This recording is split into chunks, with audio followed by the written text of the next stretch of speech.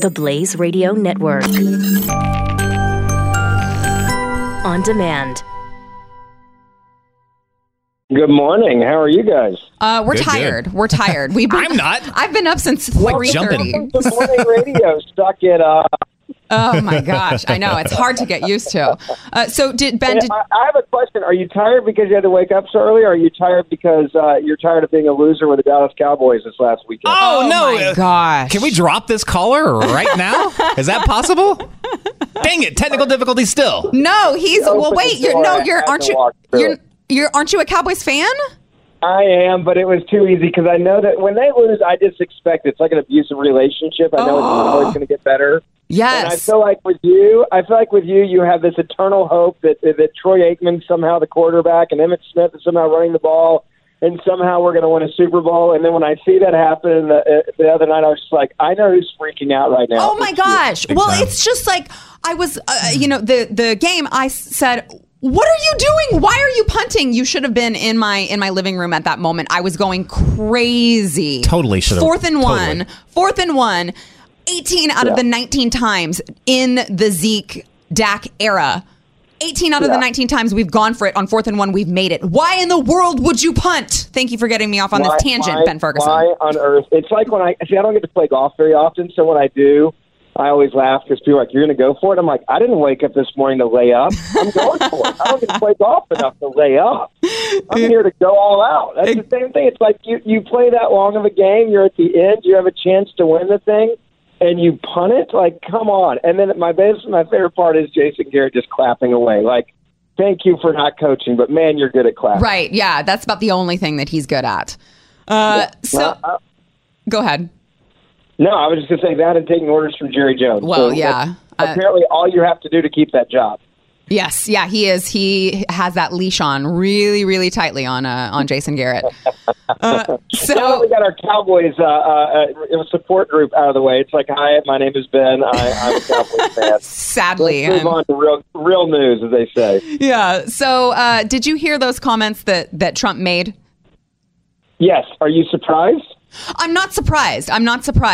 But I just kind of wanted to get your take on, do you agree with him that this is with mob rule, mob mentality at this point? Of course it is. I mean, that's 100% what this is. I mean, this is a mob mentality where it is to seek and destroy. There was a clip that came out of Nancy Pelosi talking about how you basically destroy someone's life. And she talks about, you get an accusation out there, and then you get somebody in the media to write about it, and then everybody else gets to talk about how the media reported it, which is part of the character assassination. This is exactly what's happened. I mean, look at all the people that are angry. Look at Cory Booker. I mean, Cory Booker yesterday is talking about, well, if we can just grab control of one of the houses of Congress, we'll impeach this guy. And it's exactly referring to Brett Kavanaugh, referring to a Supreme Court justice. You see the mentality in the playbook here is consistent. If you don't like someone, you do everything you can to destroy that person. You go after a character assassination first and foremost to destroy them. Then you get the media to write insane headlines about them. They did it with Donald Trump with collusion and Russians and meetings and sons and daughters involved and this, that, and the other. You get somebody to report it on the fringe media, who I wouldn't even refer to as real media. Then the real media gets to pick it up as, oh, well, hey, I'm talking about it because somebody else talked about it. I mean, this is like Mean Girls in high school. Except it's the real world we live in now, which is there is nothing that is not on the table. There is nothing that is not an option to destroy somebody with. But why do you think, what gets me is that they already started doing this before Kavanaugh was confirmed. I mean, that was their go-to. They thought, we are going to wage this culture war. We're going all in on this, and this is going to stop Kavanaugh's confirmation. And it didn't. So it's like, why are they still doubling down on it? If it didn't work before, why do they think it's going to work now? Or do you think it is going to work? I think that when you have, and I mean this seriously, if I'm sitting around as a logical advisor to the DNC or to a Democratic candidate for Congress, I would sit there and go, okay, let's take off the table what you can't run on. Okay, you can't run on the economy's bad. You can't run off of the job market going overseas anymore. You can't run off of bad trade. You can't run off foreign policy because we're not in a bunch of wars, which is their usual go-to, right? Mm-hmm. Elect us, we'll get us out of Iraq, Afghanistan, we'll stop spending your money on these senseless wars and having American soldiers die. I mean, they've been using that one now for almost 18 years now. Yeah. And so that one you can't use. So what's left? I mean, if you look at voters, what matters to voters? It's the economy. It's taxes. Democrats, what are they going to do? Go out there and say, hey, we're going to raise your taxes. It'll be good for you. Right. We're going to get rid of the Trump tax cuts that we told you were only going to affect the rich, which clearly have not. They've affected every American. Help the job market. You're paying less in taxes. I mean, those are just examples of what do you have left.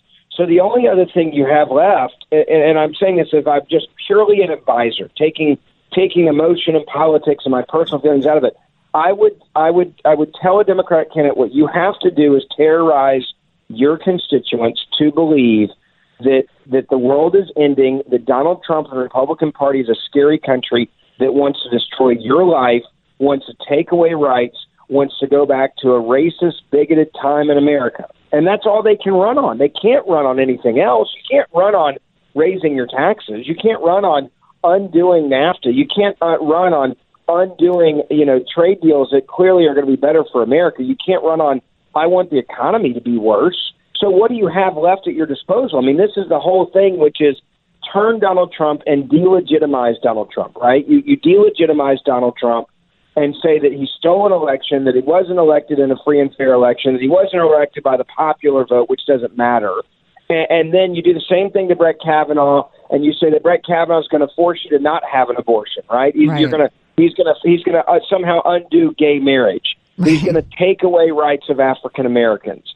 You scream the sky is falling like Chicken Little long enough, and I guess they think it's going to work. Yeah, but you don't think that it will, because I don't think that it will. I have my moments. I have my moments where I get worried that it will. I said this on TV all weekend long, and I laughed because after Brett Kavanaugh was confirmed, I looked at Democratic strategists on TV, and I said, "You do realize what you guys just did? What you just did was gave up the Senate, because I honestly believe that the Democrats were going to win the Senate. I do. I think the numbers were too tight. I think if they would have let Brett Kavanaugh be sworn in, and they would have just run on, the Supreme Court is changed to a conservative court, and if you want that to stop, and you care about gay marriage, and you care about abortion and women's rights, you've got to make sure that we win this election, because if you don't, we're done." Yeah. Right? If they would have done that, if they would have said that, I think this election, honestly, would have been over. Yeah. I think they would have won back the Senate. I don't think they could have taken the House, but I think they certainly could have taken the Senate. And now what they did was, not only did we get a Supreme Court justice on there, the enthusiasm gap, there are a lot of women especially who are very good voters. And what I mean is, if a woman cares about an issue, they show up in higher numbers than men do. There are a lot of conservative women and moderate women that looked at what was happening to Brett Kavanaugh, did not believe the accuser, did not, believed evidence over feelings and emotions, who saw their dads, who saw their sons, who saw their brothers, who saw their uncles and family members, and said, this could happen to one of them. I'm going to stand up to this. Oh, my gosh, I'm not going to allow this to happen. Right. So really quickly, I want to get your take on what you think is going to happen in Texas, because we talk about this, ad nauseum here at The Blaze, just because we're in Texas and we're seeing it. And I know that there's polling that makes me a little more comfortable in regards to the Cruz versus O'Rourke debate election. You're talking about that guy named Beto, right? Yes, exactly. Yeah, and Beto. Everybody's supposed to vote for the Beto. Beto. Oh wait, Beto is a white guy. Yeah. Oh wait, he's not very Beto. A white name. Yeah. Right. So I like to always call him O'Rourke, Robert Francis O'Rourke versus Rafael Cruz. So what do you see that is going to happen there? Because I see Beto signs everywhere. And it worries me. But then I see polling that makes me a little bit more comfortable. What's your take? Look, I think before this Kavanaugh confirmation, My honest gut is that before this Kavanaugh confirmation, Ted Cruz was probably going to win by 2 or 3 points. Yeah. I think after this, I think he's going to win by somewhere between 7 to 10. Wow. I think people are now energized. I think they're fired up. I think they've had enough. I think they've absolutely had enough, and this is their way of saying we're not doing this anymore. We're not going to let this happen. We're not going to let this happen in Texas. And I do think it was close, and I think it was going to be close. There's always the risk when you run for president that you come down from this high to a low, and then there's people that go, well, he doesn't really want to be a senator, right? He really wants to be president. Maybe he really doesn't care about the job as much as I thought, and you have to overcome that. You also have to overcome the fact that you have a guy named Beto, and I'd say that with a asterisk next to it, that has run a really smart campaign and has gone out there and done grassroots. I mean, you look at what O'Rourke has done in his campaign. He literally is running for Senate the exact same way that Ted Cruz ran the first time, when he was having to run against a GOP establishment candidate who had unlimited funds, unlimited personal wealth, unlimited endorsements from career politicians in Texas.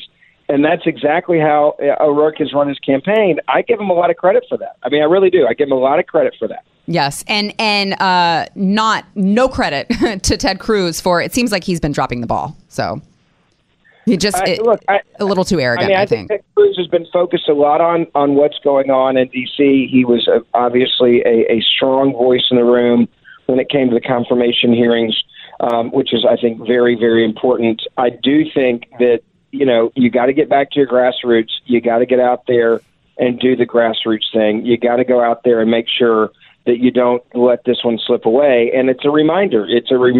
Anytime you run for election, it's a humbling process, especially when it's a lot closer than it should be. And if I was Ted Cruz, I'd be a lot more focused on getting back to the state and a lot less focused on maybe some of the national stuff that I've been doing, because clearly it put my seat in Congress at risk. Yeah, there are really severe problems going on in Chicago right now as far as gun violence goes. On the phone with Ben Ferguson, national radio host.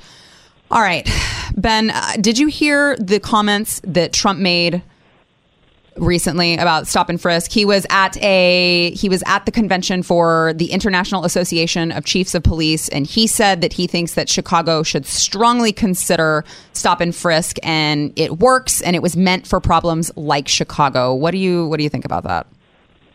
I would agree that it is effective. I would also agree that it's clearly been shown that you can't do it. It's because of the unconstitutionality of it, the racial aspect of it, and unfortunately, it's not going to happen. Judges won't let it happen. The ACLU will go nuts. Politicians care more about the politics of that than actually saving people's lives. I do think that the president's comments show that he cares about the people who are being murdered senselessly in Chicago every single day, and that's not an exaggeration. I mean, we're talking 30, 40, 50 people shot, 60 people shot on a weekend, which is insanity. Yeah. This is exactly what's happening in Chicago. And look, this is a personal issue for me. A lot of people don't know this. I'm a victim of a gun crime. Yes. I've been jumped. It was a gang initiation, and I was beaten up and had a gun, and luckily was able to fight back and shoot back and save my life. Both the people that ended up assaulting me, both had prior records. Both were convicted felons. Both were out early on bail. One of them even had another court date. Both of them were not allowed to own guns. They had guns anyway. And it was in a city, Memphis, Tennessee, my hometown, where you have the same type of mini Chicago. You have crime out of control. I mean, you had the CEO of the Chamber in my hometown that was cold-blooded murdered after leaving a Chamber of Commerce event at 7:30 last week in Memphis, Tennessee. And my point is that, crime doesn't discriminate. It doesn't care what your resume says. It doesn't matter if you're in charge of promoting the city, for goodness sakes. It doesn't care who you are. And I think the president's point is a point that he's saying, you better get this under control. Clearly, it's a political issue there, because you saw that the president's former chief of staff not going to run for re-election as Chicago mayor, because I think he knows he's not willing to do or doesn't know how to do what it takes. I would say to the people in Chicago, it's time to declare a state of emergency. which is a way to implement partial stop and frisk, where you have an early curfew at sundown in high crime areas and hot spots. And then once people are out there, the police can stop them and see what's on them because they're out past curfew. You can ask for IDs. You can run those IDs, see if there's warrants out. So there are ways to do it without being direct stop and frisk, which is the point that I think the president was trying to make. And I also say this, when everybody talks about these high crime areas, whether it's my hometown of Memphis or Chicago, isn't it interesting that it's people like the president, like myself, who are screaming and yelling, demanding change on crime, and we're standing up, and let's be real candid. The majority of the people that are being murdered in Chicago are African American. Yes. They're not white people. Yes. The majority of the people that are being killed in Memphis are not white people. They're African Americans. I'm standing up for African Americans, innocent African Americans, and yet the Democratic Party that claims that they care, and they're the only ones that care about African Americans, are the ones that are doing absolutely nothing to protect them and save their lives, which is so infuriating to me. Yeah. Ben, tell everyone, before I let you go, tell everyone where they can listen to your show. Yeah, they can. It's easy. The easiest way, just check me out on Facebook and Twitter, Ben Ferguson Show on Twitter and Facebook.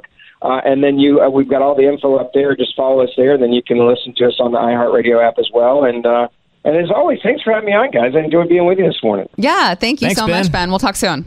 Glenn Beck is coming live to talk about the right path forward and to make fun of the people standing in the way. He might not be able to save the country, but at least we can all go down laughing. Glenn Beck Live, the Addicted to Outrage Tour. On tour this fall. Knowledge is power.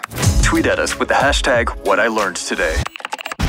This is The Morning Blaze with Doc Thompson on the Blaze Radio Network.